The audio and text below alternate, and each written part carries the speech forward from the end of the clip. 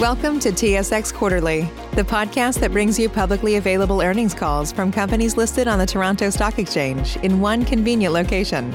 Gone are the days of looking through confusing websites. You'll find the important information right here. Enjoy the call.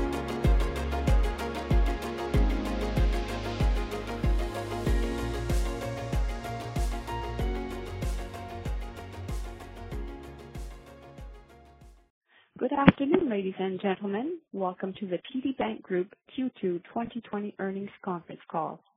I would like to turn the meeting over to Ms. Gillian Manning, Head of Investor Relations. Please go ahead, Ms. Manning. Thank you, Operator. Good afternoon and welcome to TD Bank Group's second quarter 2020 investor presentation.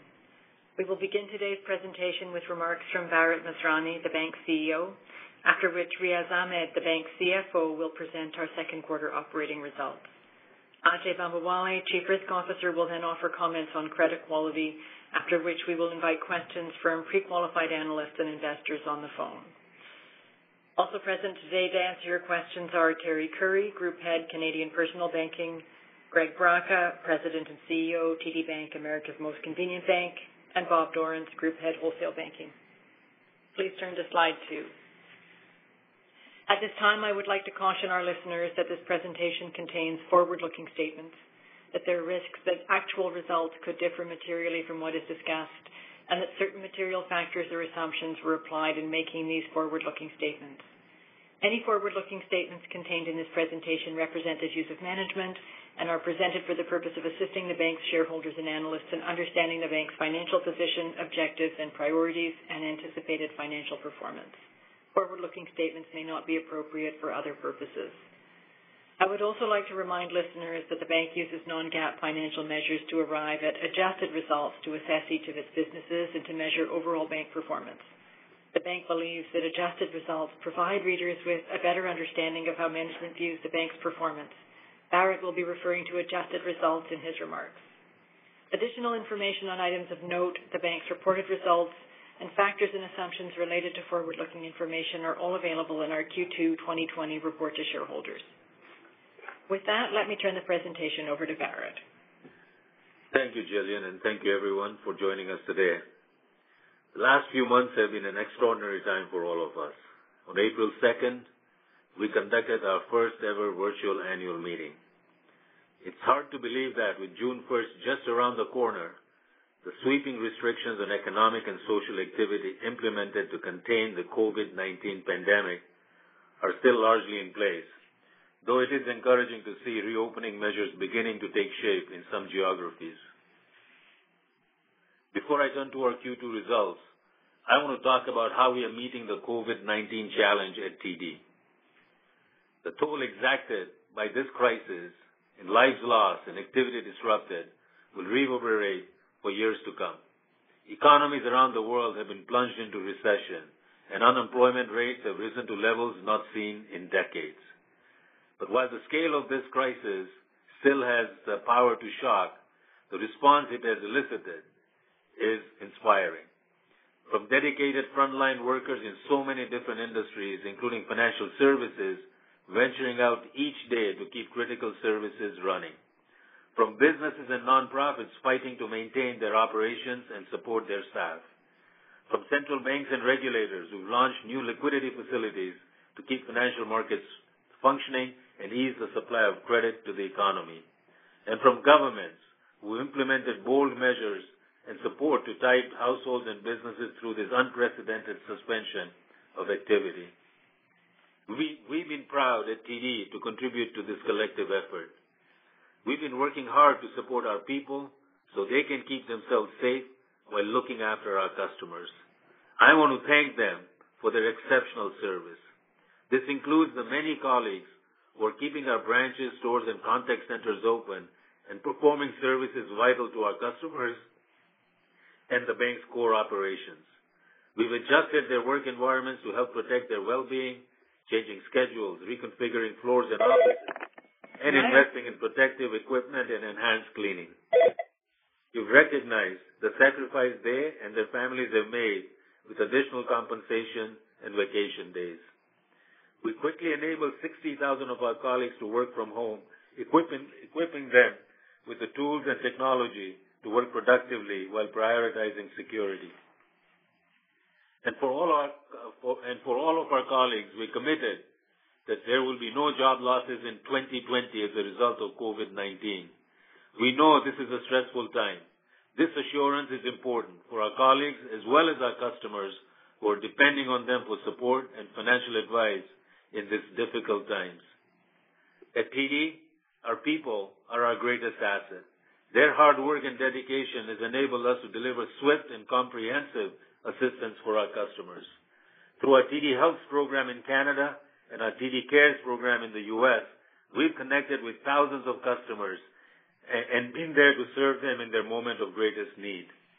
Across our Canadian and U.S. retail businesses, we've provided financial support to over 800,000 customers and accounts, deferring payments on approximately $62 billion in loan balances as of April 30th, extending other forms of relief, including premium reductions and deferrals to more than 125,000 TD Insurance clients, and facilitating the flow of billions of dollars in government funds to businesses through the programs like CEBA in Canada and the Paycheck Protection Program in the U.S.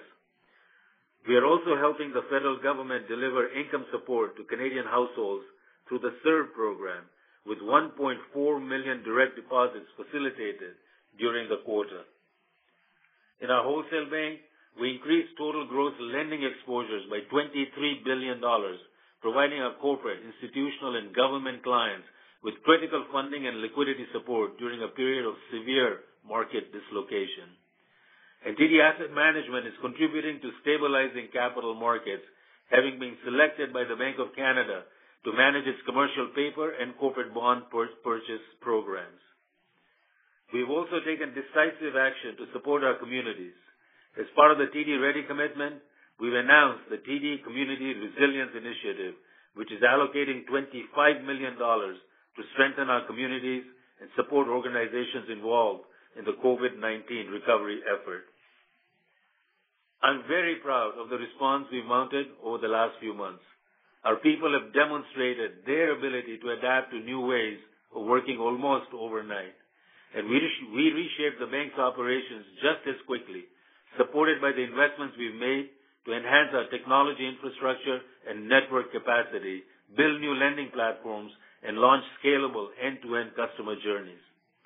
These investments in our infrastructure and capabilities enabled us to meet a surge in digital traffic of more than 25% across our banking and insurance businesses, manage record trading volumes in our direct investing business, and stay connected to customers across our footprint. From virtual trading desks to video communications to new online and mobile tools delivering payment relief and advice to our more than 14 million active digital customers, TD has remained strong, active, and fully operational from the first day of this crisis, and we are well positioned to continue supporting our customers and colleagues on the road to recovery. These purposeful investments have been made possible by the strength of our model, a diversified business mix backed by North American scale, underpinned by a strong risk culture. It has demonstrated its resilience over time and through a variety of challenging operating environments, and is proving its mettle again now. This quarter, we earned through tremendous headwinds. Earnings were $1.6 billion, and EPS was 85 cents, as we absorbed a substantial increase in provisions for performing loans, as well as margin pressure from the steep drop in interest rates. Our CET1 capital ratio was 11%, down 70 basis points from the prior quarter on higher RWA, reflecting both the deterioration in the economic environment and the balance sheet growth as we continue to support our clients. A tough quarter, no question, but one that demonstrates the resilience of our model and our strategy. Everything you know about TD has been borne out by this crisis. We build long-term relationships with customers and stand by them in good times and bad. A risk appetite is our compass. We have the ability to execute with speed and purpose when the world shifts around us, and the earnings power and balance sheet strength to play our role in the recovery. That recovery will come, though it is not clear how long it will take. the revenue picture is likely to remain challenging given the lower for longer interest rate environment, and provisions for credit losses may remain elevated if the downturn is more prolonged. But the hallmark of TD is our ability to adapt to any operating environment and seize the opportunities it presents. Today, we are firmly focused on the way forward, examining our workplaces and making plans to reopen locations with a focus on continuing to provide safe spaces for our customers and colleagues as we begin the hard work of rebuilding. Banking is a critical service, an engine of economic growth and a pillar of the financial system. For 165 years, TD has been privileged to play this role. Given the power of our model, the strength of our balance sheet, and our distinctive culture, I'm confident that we will emerge from this crisis stronger and better positioned to continue serving our customers, colleagues, and communities. I'll wrap up with two thoughts. First, I'm very proud of how we've responded to this challenge as an industry. We are fierce competitors, but with a strong tradition of mutual respect for each other as well as our counterparts in government and the supervisory agencies. Drawing on our long experience and our collective expertise, we've been working to deliver the right outcomes for our customers and clients as well as the economy and society. I also want to thank our 90,000 people who have been bringing their best selves to work each day under very trying circumstances. You embody our purpose to enrich the lives of our customers, colleagues, and communities and give meaning to our vision to be the better bank. With that, I'll turn it over to Riaz. Thank you, Bharat. Good afternoon, everyone. Please turn to slide 9. This quarter, the bank reported earnings of $1.5 billion and EPS of 80 cents. Adjusted earnings were $1.6 billion and adjusted EPS was 85 cents. Revenue increased 3%, reflecting volume growth across our businesses and record wholesale revenues, partially offset by margin compression and lower fee income as a result of reduced customer activity in the banking businesses. Provisions for credit losses increased to $3.2 billion, largely reflecting higher performing PCL. Expenses decreased 2% year over year, notwithstanding approximately $75 million in direct costs incurred this quarter related to COVID-19. The decline in expenses primarily reflects higher PCL for the U.S. strategic cards portfolio, which is offset in corporate non-interest expenses. As you know, the partner share of the revenue and PCL for the U.S. strategic card portfolio program is held in the corporate segment, with an offsetting entry representing the partner share of the net profits recorded in corporate non-interest expenses, resulting in no impact on corporate or total bank net income. Higher PCL this quarter, including for the retailer program partners, resulted in a smaller net profit share and therefore a lower charge to expenses. We have included an illustrative example on slide 27 to help clarify the gross and net accounting requirements for this portfolio. Please turn to slide 10. Canadian retail net income was $1.2 billion, down 37% year over year, reflecting higher PCL and expenses, partially offset by revenue growth. On an adjusted basis, net income decreased 36%.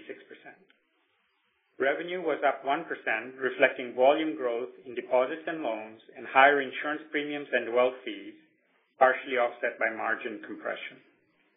Average loans rose 5% and deposits rose 10% year over year, reflecting growth in both personal and business volumes. Wealth assets were down 2%, reflecting declining in market values.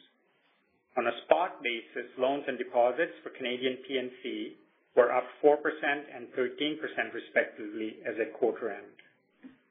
Margin was 2.83%, a decrease of 11 basis points from the prior quarter, reflecting lower interest rates and competitive pricing in term deposits. Total PCL increased by $762 million quarter over quarter, primarily reflecting higher performing PCL.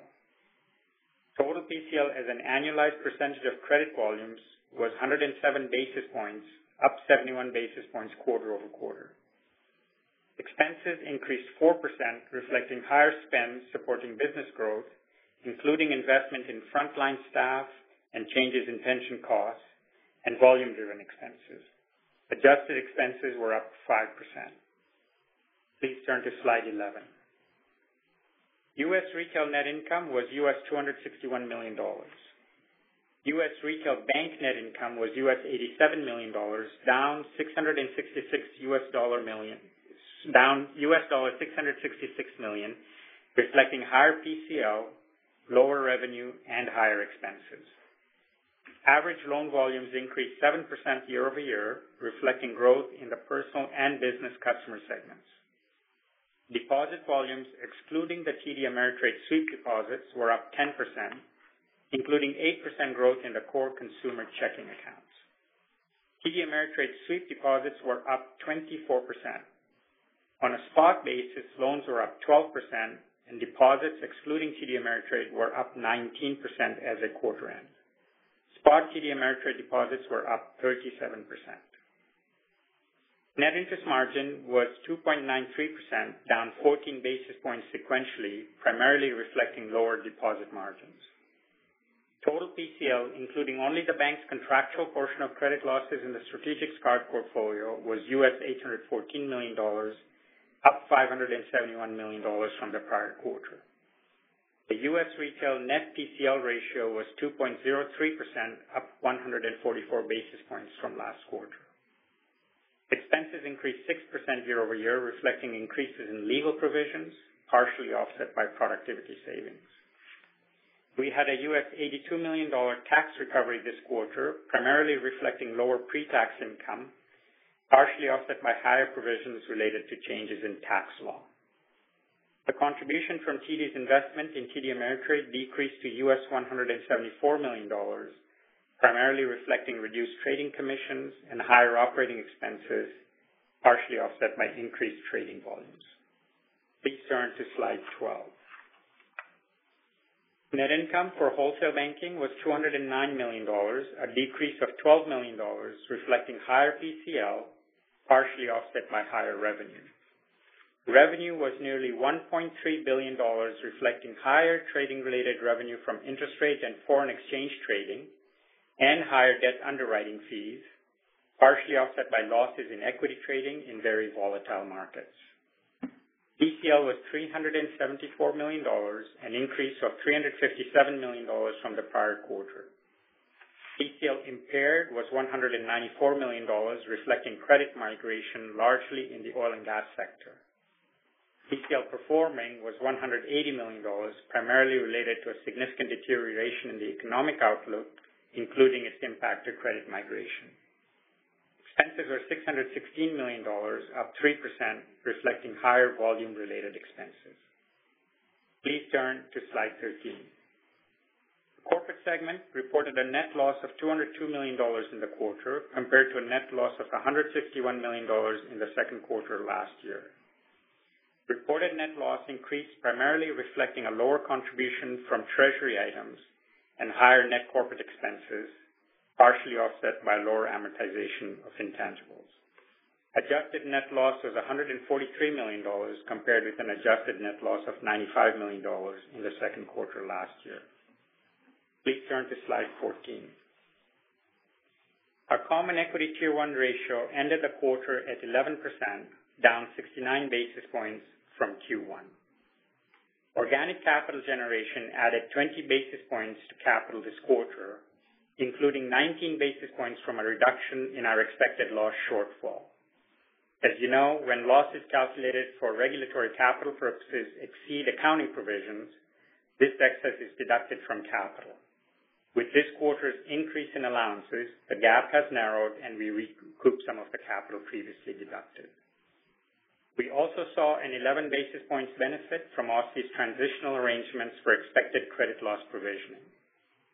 We also saw losses on fair value through OCI securities, and we completed the repurchase of 7.8 million common shares in mid-March. The 80 basis points decline in CET1 attributable to risk weight growth was primarily a function of higher credit risk-weighted assets, reflecting volume growth in our commercial and wholesale banking businesses as we supported our customers with new and increased credit facilities, a decline in asset quality reflecting negative credit migration in this challenging environment, which Ajay will discuss shortly.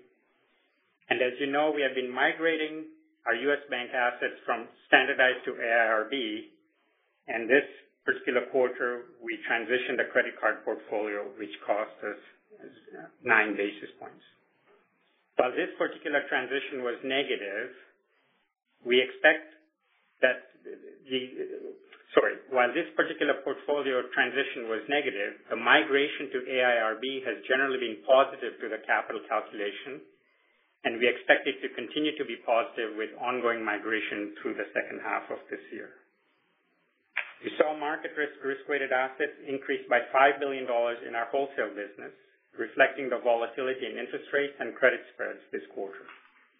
Leverage ratio was 4.2%, and our LCR ratio was 135%, both well above regulatory minimums.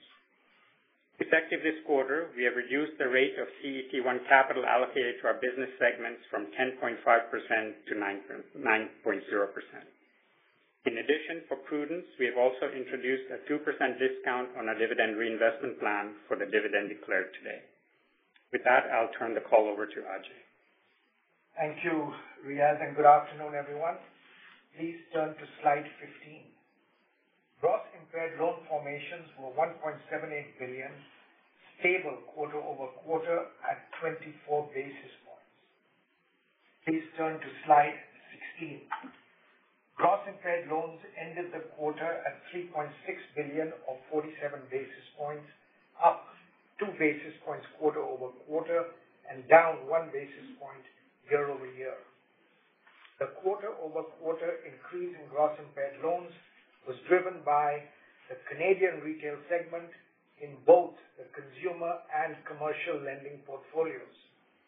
The wholesale segment largely reflected in the oil and gas sector and the impact of foreign exchange. Please turn to slide 17.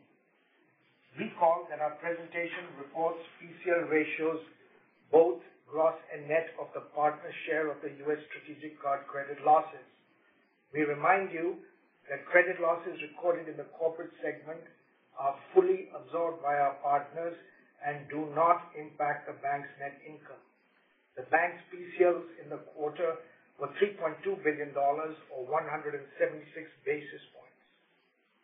PCLs were up across all segments and all major asset classes, and were primarily related to the ongoing COVID-19 pandemic. Please turn to slide 18. The bank's impaired PCL increased $160 million quarter over quarter, mainly due to credit migration in the wholesale segment, largely in the oil and gas sector.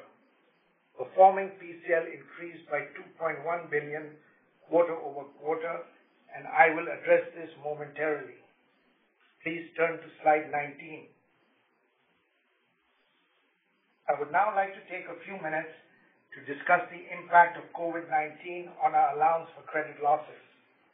The allowance for credit losses increased by $2.6 billion this quarter, raising the bank's total allowance coverage of gross loans and acceptances from 74 basis points to 103 basis points.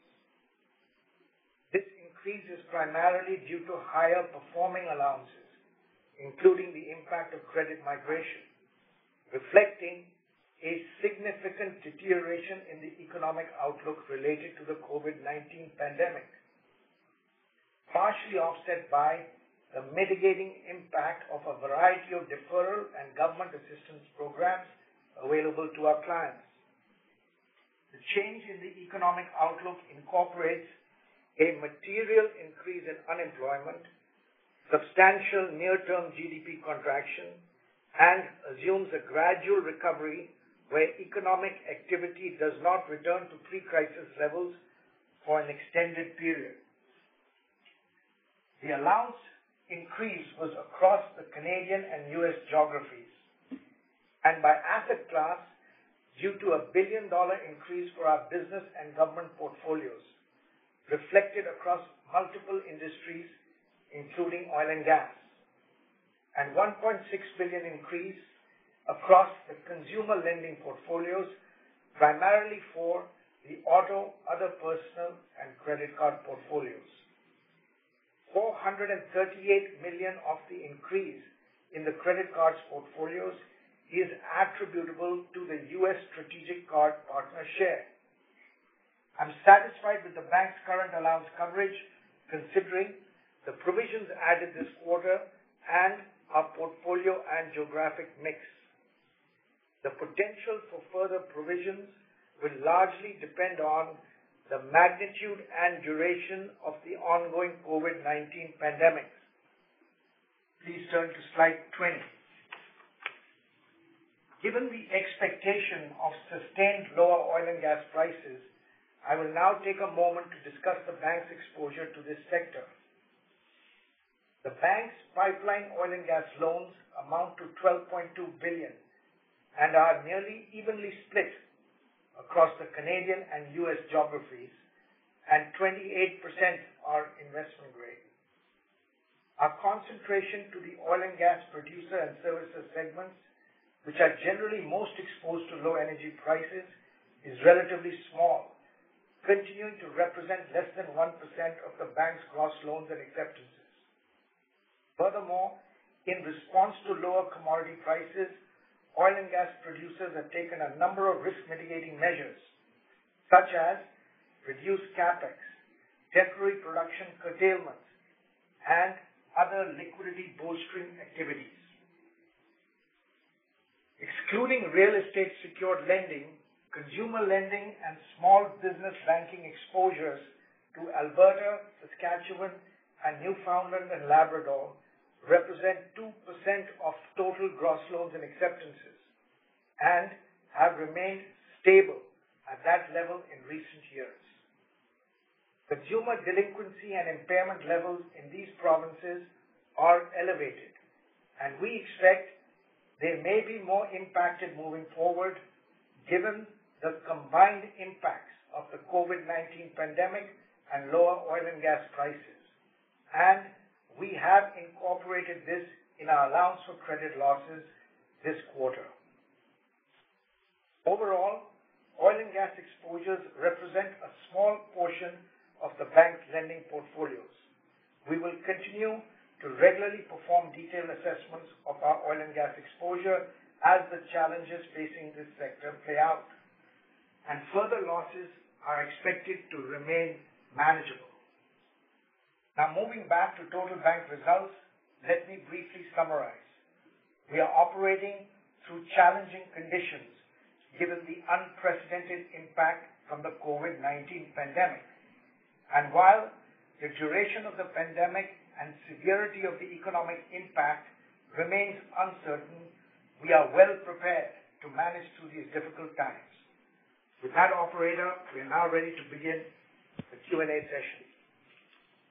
Thank you. We will now take questions from the telephone lines. If you have a question and using a speakerphone, please hit your handset before making your selection.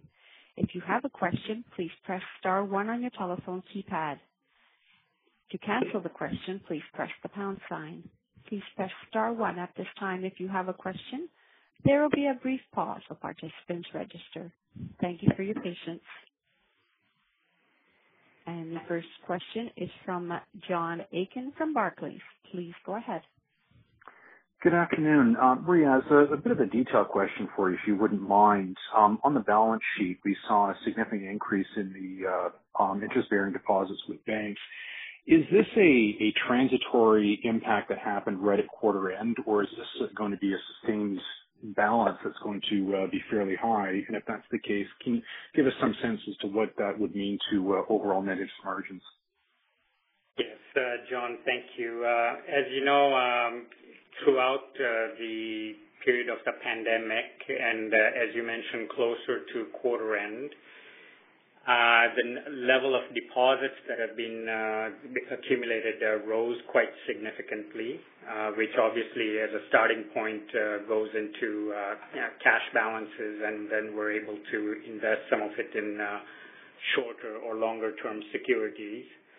So you're quite right in pointing out that it may well be temporary as clients and customers who have accessed customer relief programs as well as government relief programs and that have accumulated some cash in their accounts may see that as they utilize that cash to meet their needs and their obligations, we may see some of that come back. How much of it that we're able to extend into longer-term yield-bearing investments will just depend on the customer behavior that we're able to observe in the utilization of that cash. I'd say one other significant contributor to those cash balances was, as I mentioned earlier, the rise in deposits coming out of sweep deposits coming out of TD Ameritrade, as a number of clients took money out of the market and were holding cash for some period of time. So I think that the impact on aggregate margins would be really not forecastable in the short run here until we see a little bit of stability returning to how clients are managing their finances. I guess you're putting the ball back in my court. Thanks, Riaz. I'll reach you. Thank you. The next question is from Gabriel Dechaine from National Bank Financial. Please go ahead. Good afternoon.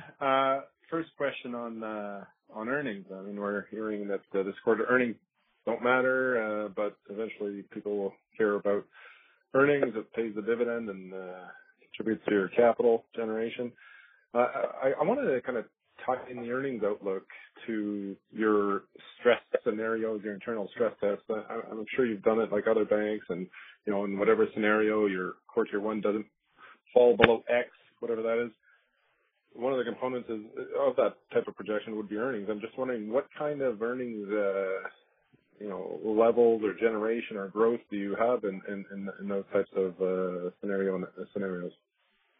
Gabriel, as you would expect, so first of all, I'd answer by saying that earnings always matter. I think you said this quarter they don't, but that's not how we see it. Earnings always matter.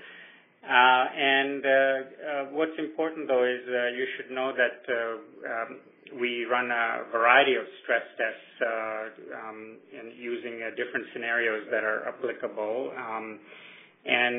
Clearly, this particular pandemic has been probably come about more rapidly and with duration and severity that I think we can all easily agree is unprecedented. But look, I think we continue to stress test our liquidity and capital positions, and you can always come up with very severe adverse scenarios in which earnings may be pressured even more. But on the other hand, as the reopenings become a bit more, start taking hold more with more confidence, then we should also start seeing the bank's results react to that. So clearly, it is a function of the unprecedented economic environment we're in. Gabe, this is Bharat. So I'll add to that. These are unprecedented times. The reason earnings are depressed is because of the level of allowances the bank has taken, and that is based on our current view of what the future looks like. And it's hard to predict it perfectly, but we will be checking in very, very regularly to see how that plays out. The other thing I would add is that one of the hallmarks of TD, one of the strengths of TD, is that we'll adapt to the environment we find ourselves in. And I know we will, and I know we will thrive in whatever operating environment, turns out to be the reality. So yes, earnings, as Riaz said, matter. Even this quarter's earnings matter. But I expect the bank to adapt to the environment we find ourselves in over the next little while. I guess what I'm after, though, is, as Ajay said, you've got an extended period for when you expect, economic activity to return to normal levels. What does that? What are your earnings projections like in that sort of scenario? Is it back to 2019 sort of profitability by 2022, 23, or something other than that? It's hard to give out a specific year, Gabriel. Okay. Interest rates are, you tell me when interest rates will start to move. You tell me where the economy opens up completely. So it's hard to pin down a particular factor here. I mean, we are in unprecedented times, but as I've said, notwithstanding the time that we are going through, TD's business mix, given our scale, our North American scale, what we've been able to do, how we managed through this crisis to date, and how I expect us to adapt going forward. I see the bank's strength, like I said in my remarks, I expect us to be coming out of this stronger than we entered it. And okay, my other question, I'll make it quick on credit. Some banks have talked about Q3, Q4. They expect performing provisions to decline from this quarter's level. Performing being the operative word. What about the impaired provisions? They're going to be picking up. Is it going to, you'll have movements out of stage 2 into stage 3. Are they going to offset each other, or could the pickup in stage 3 provisions keep these, what we're seeing today, at that level for a number of quarters? Yeah, it's RJ. Let me take that. It's a good question. So as you know, we've built a material amount of allowances this quarter, and most of it is performing. So in future quarters, we do expect to see a high level of impairments. I think the fact that we built these performing allowances is going to help, but there could be some incremental allowance if a particular account goes from performing to impaired. But the fact that we built a material amount this quarter, I think is going to help in future quarters. Maybe I'll follow up on that one. Thanks, Gabriel. Thank you. The next question is from Ebrahim Poonawala from Bank of America. Please go ahead. Hi. If I could first just very quickly follow up on your answer regarding the impaired PCLs. If you can just help me or help us walk through this, is it fair to assume that the reserve levels are unlikely to decline anytime soon, so you're going to maintain that reserves, plus as things migrate and you see credit migration, you're going to do some PCL tied to those loans as we move forward, resulting in a period of elevated PCLs? Is that the right thought process? Even if the macro backdrop, your assumptions around unemployment don't change, we should see elevated PCLs just by the migration of the loan book. No, it's a very good question, and let me take a few minutes to answer that. So as you know, we have built material amount of PCL this quarter. There is, however, a tremendous amount of uncertainty with respect to duration and severity of this crisis, the shape of the recovery. What I would say is if the outlook remains unchanged, then yes, this would be the high water mark for us. However, there's one caveat, because if there's change from performing to impaired, then you could see some increase because of impaired. However, if the outlook improves, you could even see a reduction or a release. And if the outlook worsens, there could be an add. So I think you've got to keep in mind that the whole environment we're dealing with here is very uncertain. But the key message is, we have built a substantial amount of PCL this quarter, and that's based on our forward-looking view. So that will change only if our forward-looking view changes. Got it. So that sounds a lot more like your PCLs reflect your life of loss expectations for this book. Yes, that's the IFRS 9 principle. So we are following our accounting standards. Got it. And I guess just separately, Riaz, in terms of capital, so if we can just talk about in terms of your capital outlook, what balance sheet growth might do as we move forward. And you mentioned continued transition to AIRB should be positive. If you could address those two and give us a sense of where the CET1 goes from here. Ibrahim, as you know, we entered into this crisis carrying a tremendous balance sheet and strength in capital and liquidity, and this is a hallmark of TD that you're well familiar with, that we do carry plenty of capital and liquidity. Sometimes we have remarked in a folksy way that we make we want to be able to make loans during bad times as well. And so as you can see from the growth in our balance sheet, we are clearly doing that. We're standing by our clients when they need us, and we intend to continue to do so. And as the economy reopens and demand materializes for additional credit, we will be extending that credit within the risk appetite of TD that you are well familiar with. So I think carrying strong amounts of capital in this environment to take advantage of opportunities is a prudent thing to do. Got it. So should we not be surprised if the capital ratio is into the 10s over the next quarter or two as you extend credit? Are there some RWA inflation tied to credit? Is that a reasonable assumption going forward? Well, in ordinary course times, you know that we continue to generate capital and then reinvest it in the business to create growth. As Ajay just indicated, we are in a period of uncertainty, and if the economy recovers well, we will be continuing to extend credit to our clients. And if it turns out that things go the other way, then we may well see additional allowances and more migration. So we're really not into a period right now that is forecastable with any degree of high degree of confidence.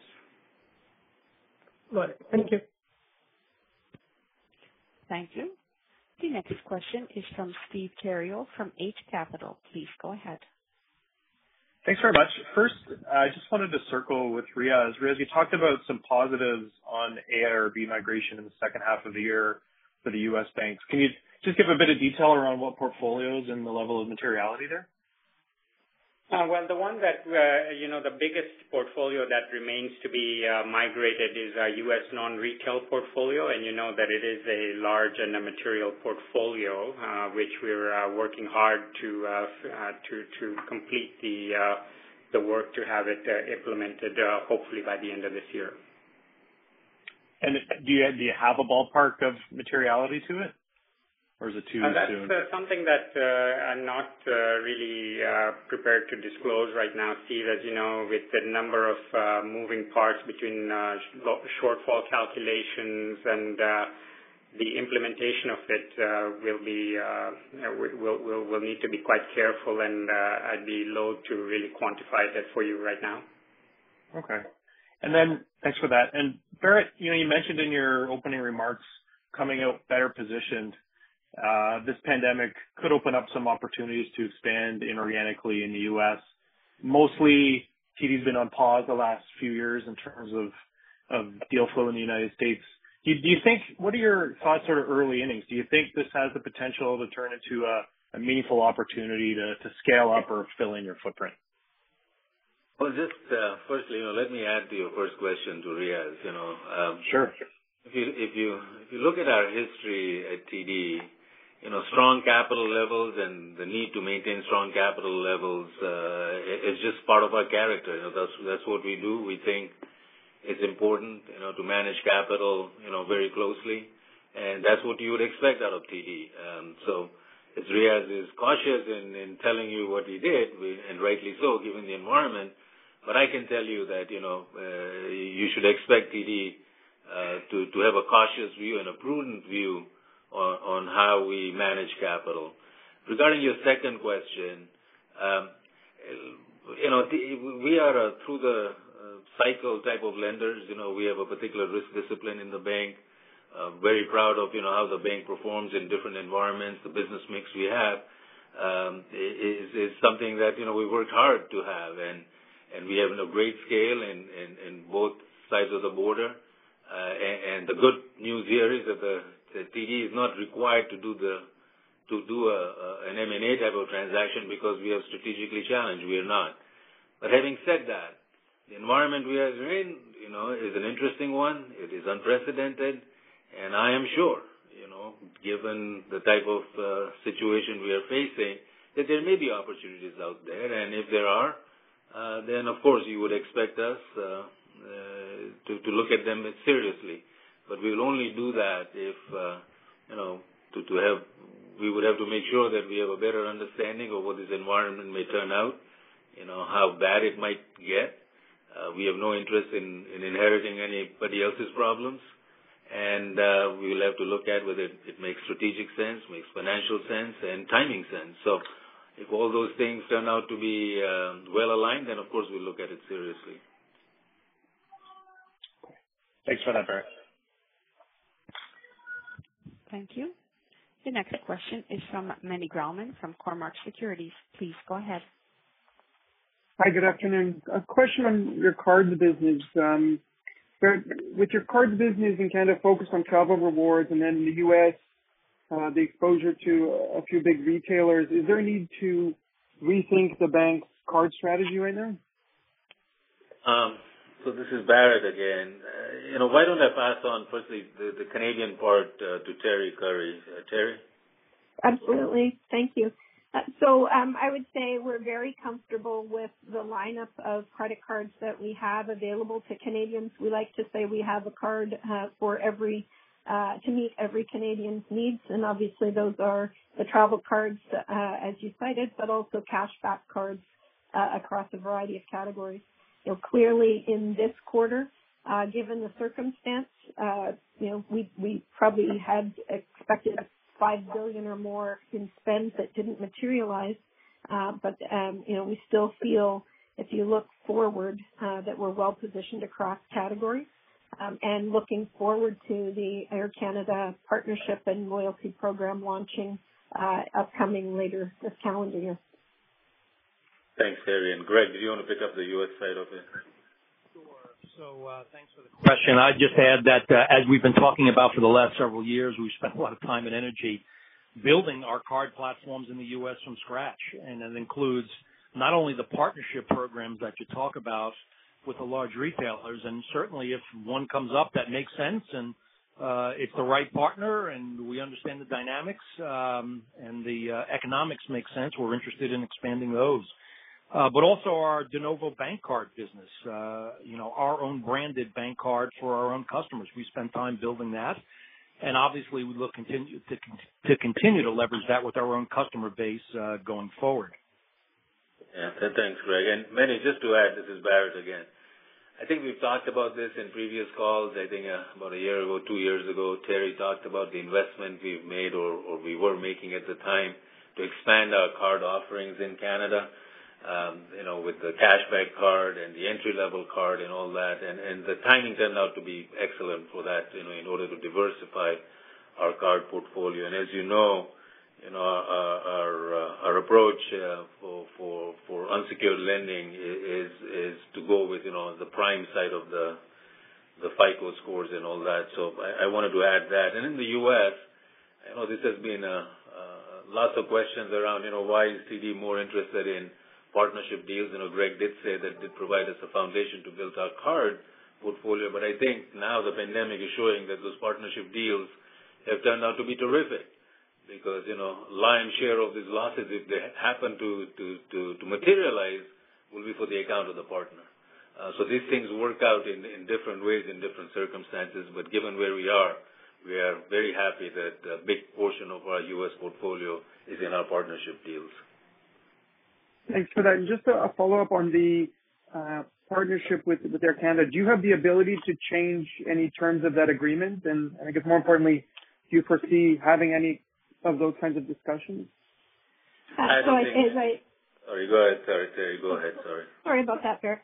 As you would expect, we would have a contract with Air Canada that we would honor, and we're excited over the long term about the prospect of this partnership. Thank you. Thank you. The next question is from Sumit Malhotra from Scotiabank. Please go ahead. Thanks. Good afternoon. Start with Riaz on the capital slide, please.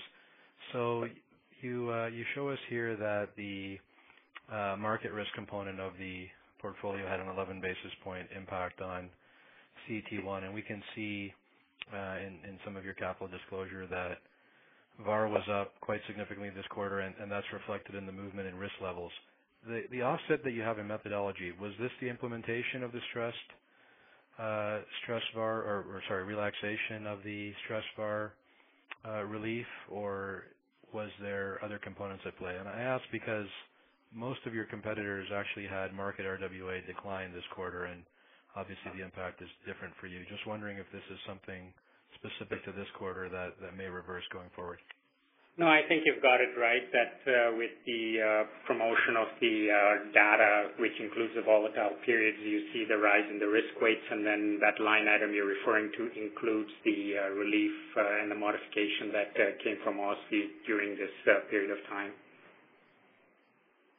And with the relief in place and the data updated, so is this, for lack of a better term, a run rate level for the bank now, or as market conditions have eased, how quickly does that get reflected in how the movement in risk levels is captured here? No, I think as you see markets starting to stabilize and the volatility coming in and spreads coming in, we would expect to see market risk numbers start migrating back down. Just to add to that, you do have the stress data as part of your data set, so I think the VaR and SVaR will come down, and that helps, but it's going to remain elevated from what it used to be before. Right. Until the 200 and odd days pass. 59, yeah. So, all right. So there's this movement this quarter. As far as credit's concerned, I think we all know that there was a heavy level of drawdown activity. And Bharat, maybe I'll put this one to you.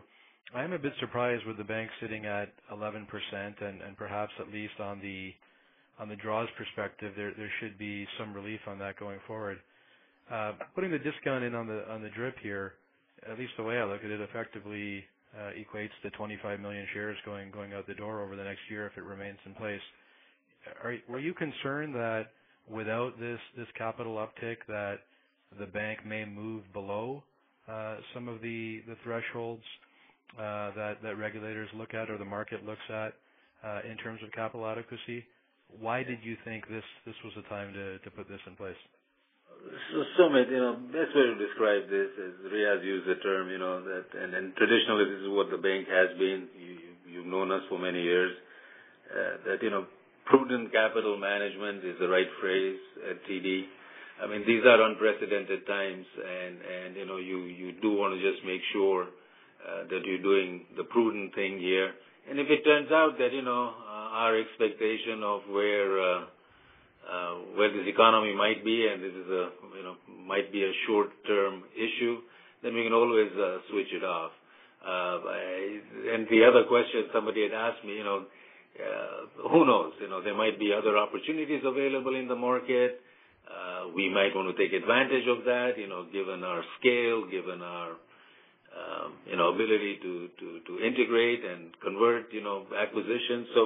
So we're looking at it, and it's not only, by the way, on an M&A front, but traditionally TD through any downturn has also been able to take market share. And at least my urging to our business leaders is that we should not lose that muscle as we go through this particular event, because it will throw up opportunities in the marketplace to organically grow our franchise as well. So to have all that flexibility, I think it's important to have, very prudent capital management in place. And I'll finish with one for Terry, if it's okay. As this week has gone on, I think most of us were ready for the uptick in provisions. We're ready for the pressure on NIM. I think one that probably we, or at least from my seat, should have been more prepared for is just the pressure we're seeing on some of the fee income lines that we normally take for granted in the P&C segment. So for both you and Greg, obviously weighing on the revenue lines. We've talked a lot about some of the changes that might happen in terms of real estate and how employees work. When the bank considers some of the waivers that have been put in place, whether it's service charges, in some cases creditor insurance, we're obviously seeing weaker card revenues. Do you feel there are aspects in either of your businesses from these reductions that could have a longer lasting impact on how customers expect their banks to behave when it comes to the fee income lines within P&C? So there's a lot in that question. Let me start with just the other income growth, and then move to perhaps business changes.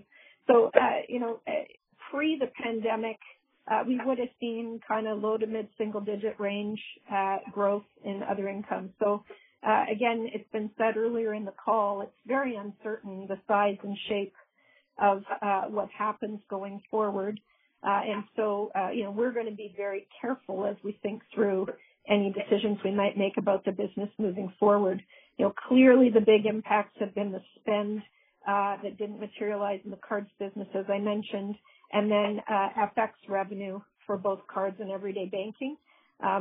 We would have seen airline spend in the quarter down over 90% as an example. But daily essentials held up well, and that sort of speaks to that cashback card offering and the breadth of our lineup. If you're sort of taking if this became sustained, I think is the question you're asking, then how do we think about, our business moving forward? I feel like we came into this situation incredibly well positioned with strong market share positions across many of our businesses. You also saw the benefit of the diversification in the Canadian retail business with the strong wealth and insurance performance. Clearly right now our focus is on safely enabling business to be done and continuing to carefully manage our distribution back.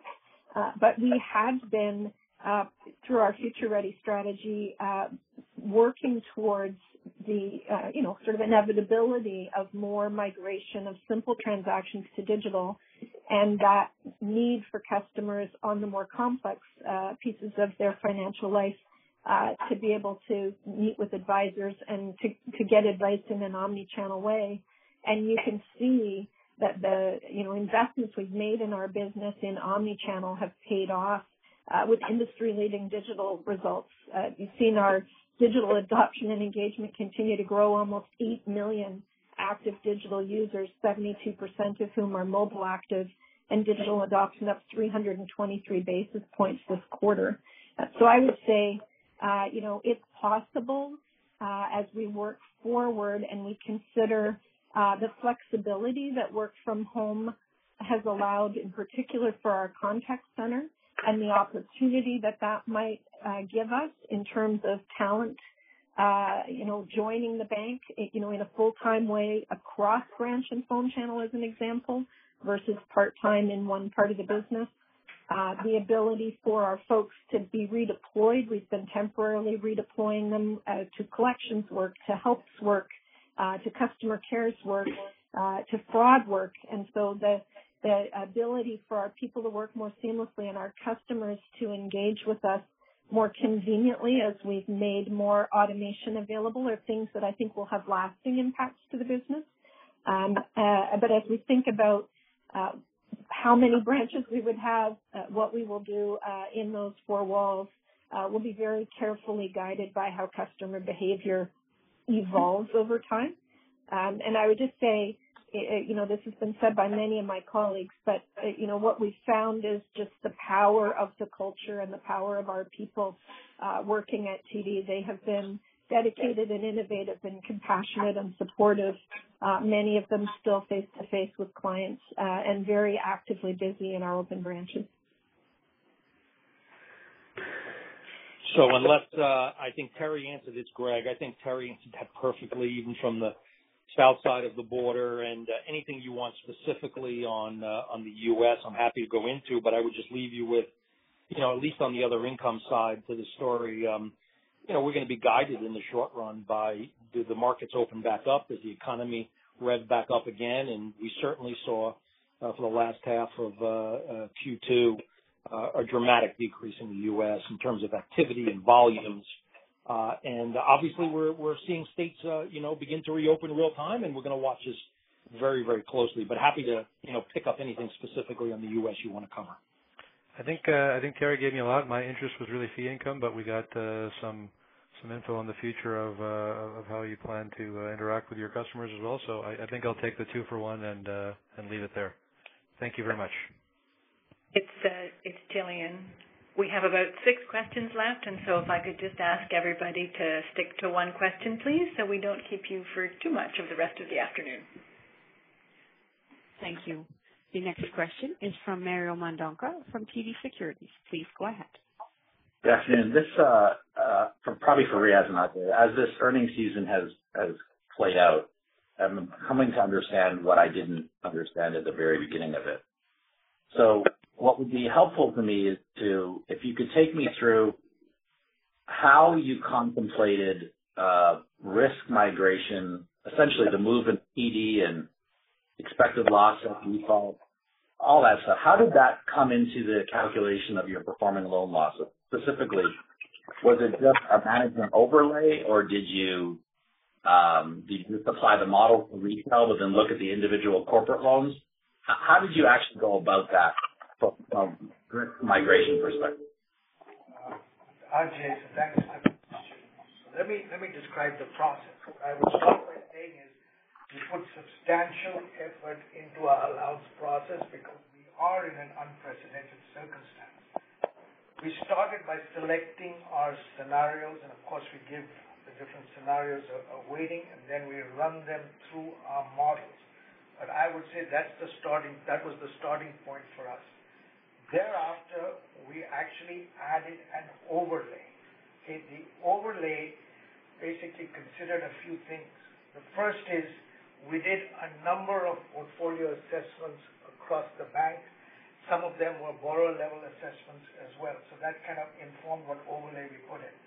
Second is, we looked at macro changes since the time we selected our scenarios. So we added an overlay for that. Third is we had to reflect the benefits of the TD relief programs. We had to also reflect the benefit of all the government programs. So we considered all of that and then added an overlay to the modeled results. But just on PD specifically, it's basically the macro that drove the PD changes in the case of retail. I'd say in the case of non-retail, it's a combination of the macros plus the various bottom-up and portfolio reviews that we did. So I hope that helps. Yeah, so you're not suggesting you looked at every single commercial loan and corporate loan. I don't think that's even possible. So are you saying you did more of like a sampling of it and then implied something from the sample? We looked at it on a pretty broad basis, and we've been looking at it over an extended period of time. So it was pretty deep, the review. Okay, thank you. Thank you. The next question is from Sohrab Movahedi from BMO Capital Markets. Please go ahead. Mine's a pretty quick one. When I look at the oil and gas disclosure, to me it was surprising the proportion that was non-investment grade. Would this have been, broadly speaking, reflection of the credit quality at origination as well, or is this after you've taken downgrades that have taken them into non-investment grade territory? Maybe first I'll ask Bob to comment, and then perhaps you can comment on the migration part of it, Ajay. Bob, you want to comment on strategically, on what? Sure. The would have been a combination of both. The non-investment grade portfolio is primarily the producer portfolio on both sides of the border, both in Canada and the U.S. And that's the reserve-based lending book that we have. In Canada, as a result of the 2016 oil shock, that book's been slowly working its way through. We've been in difficult times in Alberta for a period of time, whereas in the U.S., it's the reserve-based lending has been more challenged, but just more recently. So that has a little less history, perhaps being a bit more conservative. And then we did have some migration as well from investment grade into non-investment grade.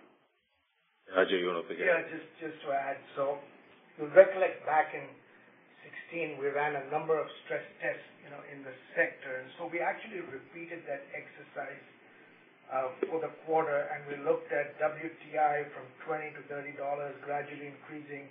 We made assumptions around the heavy oil differential. We certainly made some assumptions around natural gas, starting with $1.25 to $1.75 range, gradually building up. So we used that information to determine what kind of downgrade actions were appropriate. But the reason why you're seeing such little investment grade in producer is that we have proactively gone and downgraded, a number of names. Having said that, as Bob said, a lot of the non-investment grade producers are subject to a borrowing base, so that helps. Also, a lot of the large Canadian players tend to be diversified.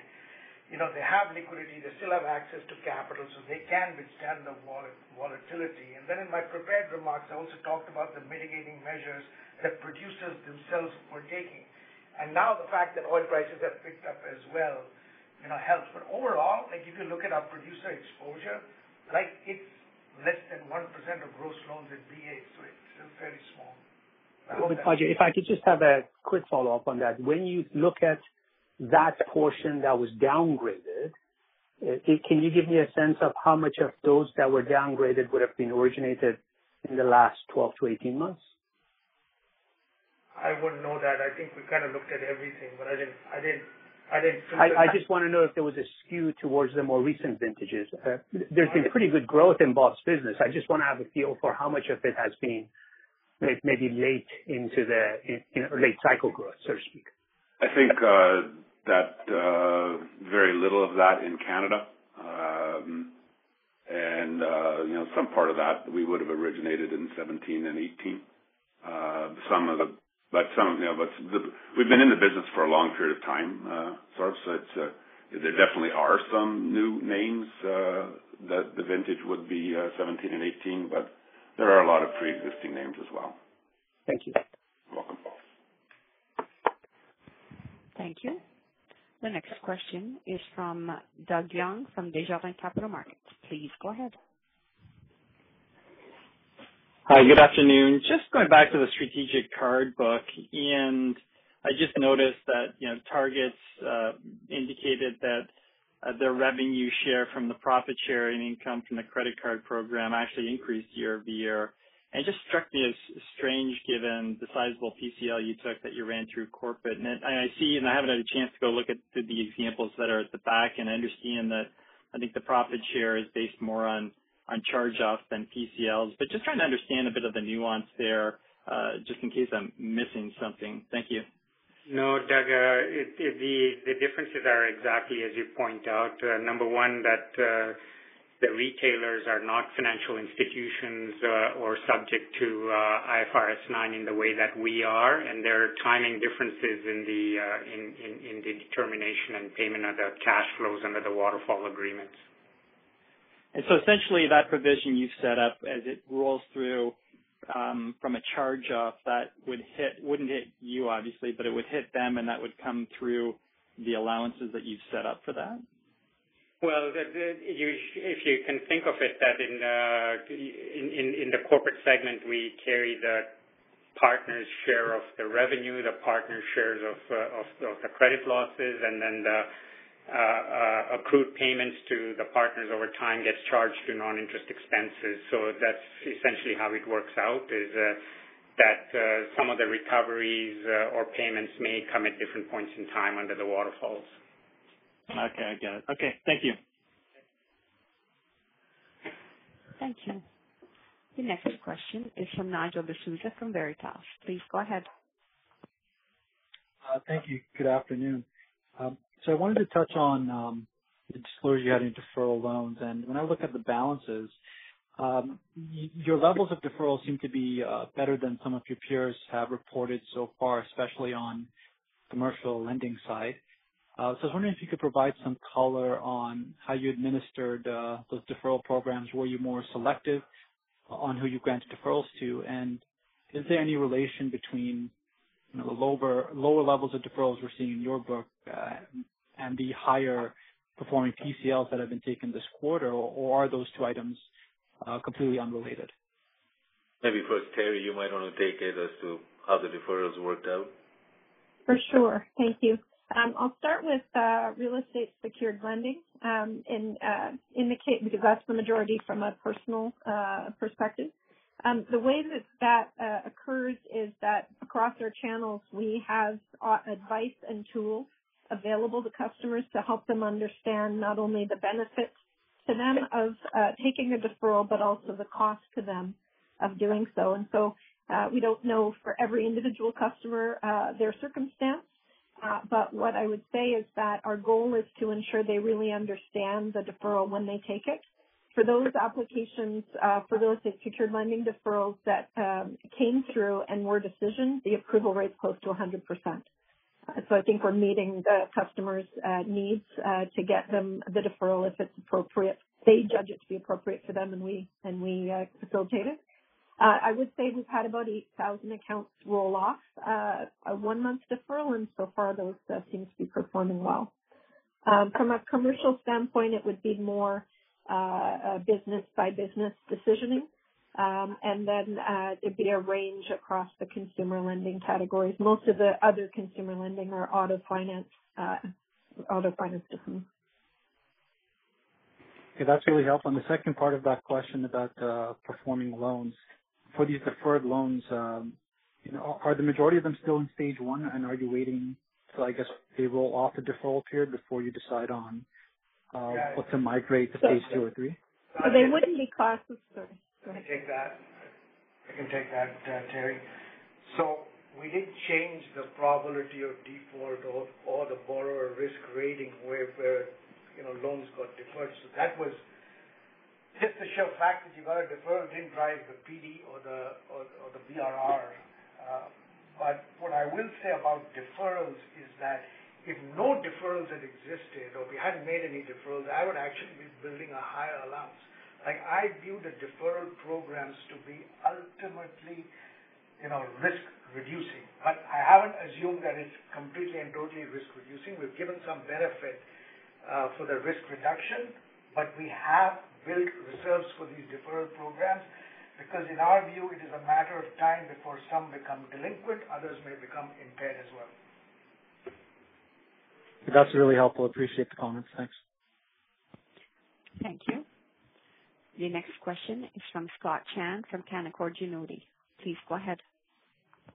Good afternoon. My question's on the NIM, and maybe for Greg and Terry's perspective.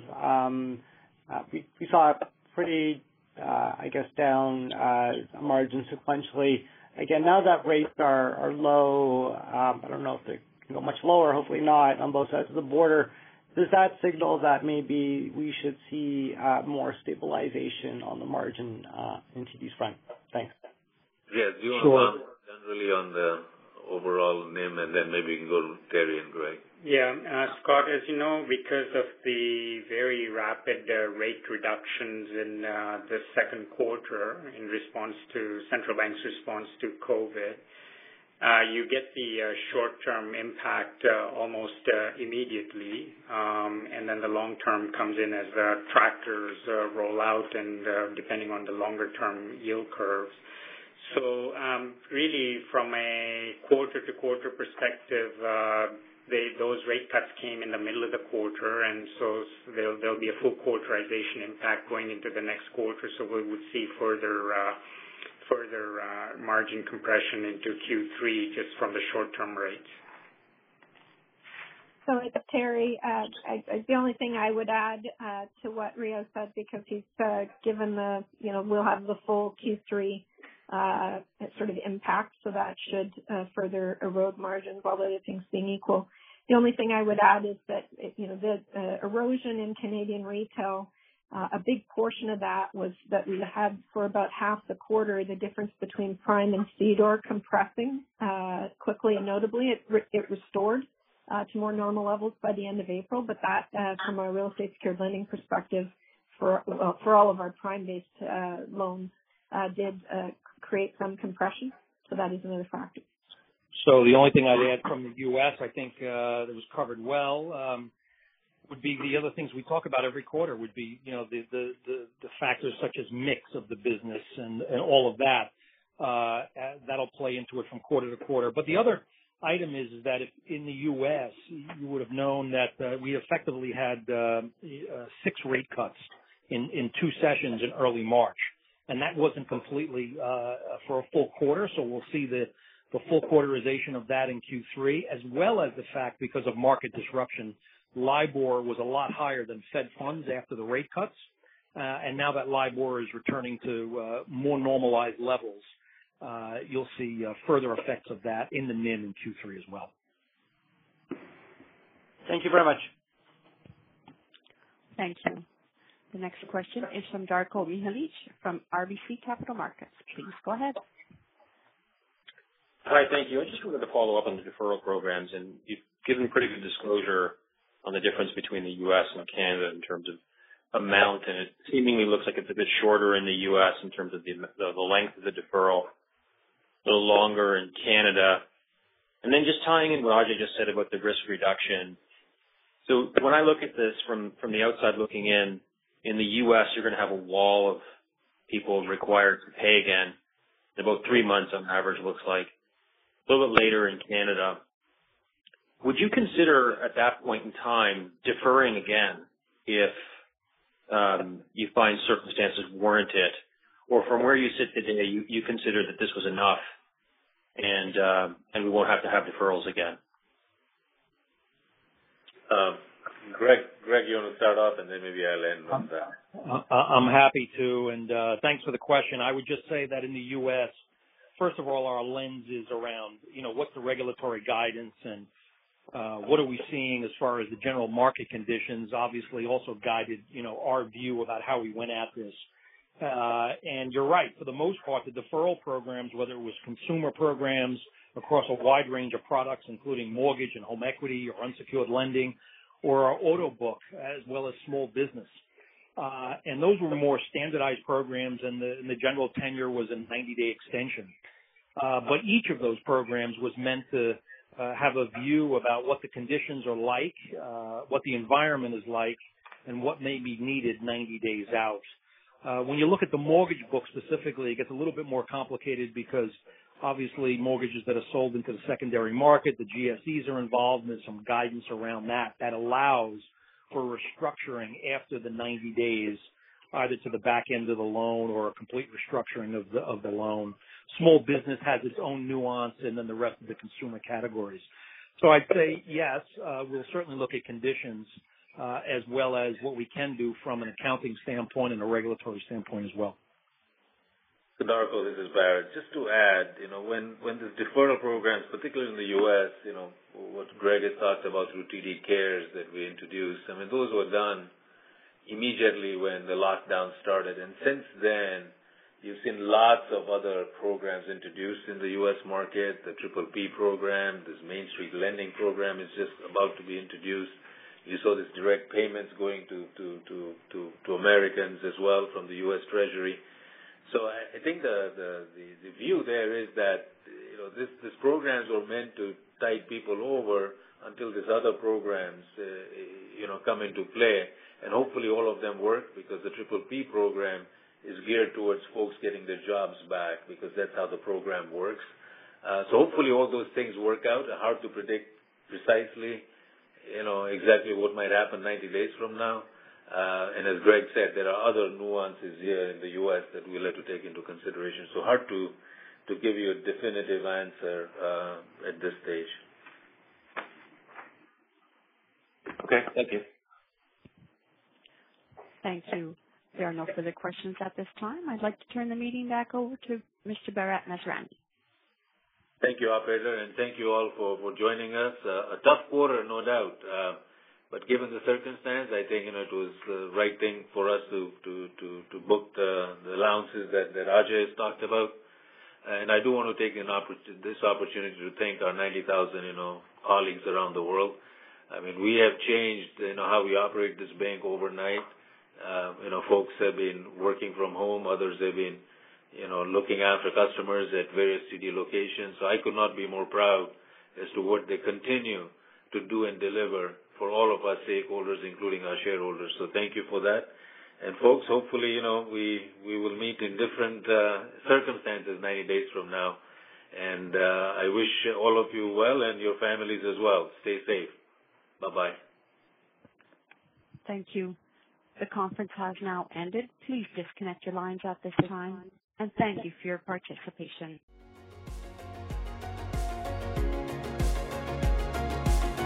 Thank you for listening to TSX Quarterly. If you enjoyed the cast, remember to leave a good rating. And remember, for any additional inquiries, please consult the company's investor relations section on their website.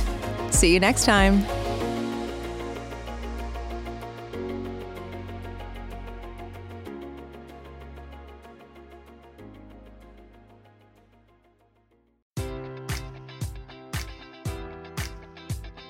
Enjoy all your favorite sports like never before at BetMGM. Sign up using code Buckeye and receive up to $1,500 back in bonus bets if you don't win your first bet. When you register with BetMGM, you'll get instant access to a variety of parlay selection features, live betting options, and the best daily promotions in the business. And with BetMGM at your fingertips, every play and every game matters more than ever. Place your money line, prop, or parlay bets with the king of sportsbooks today. Sign up using code Buckeye and receive up to $1,500 back in bonus bets if you don't win your first bet. BetMGM and GameSense remind you to play responsibly. 21 plus and present in Ohio, subject to eligibility requirements. Rewards are non-withdrawable bonus bets that expire in 7 days. Gambling problem? Call 1-800-GAMBLER in partnership with MGM Northfield Park.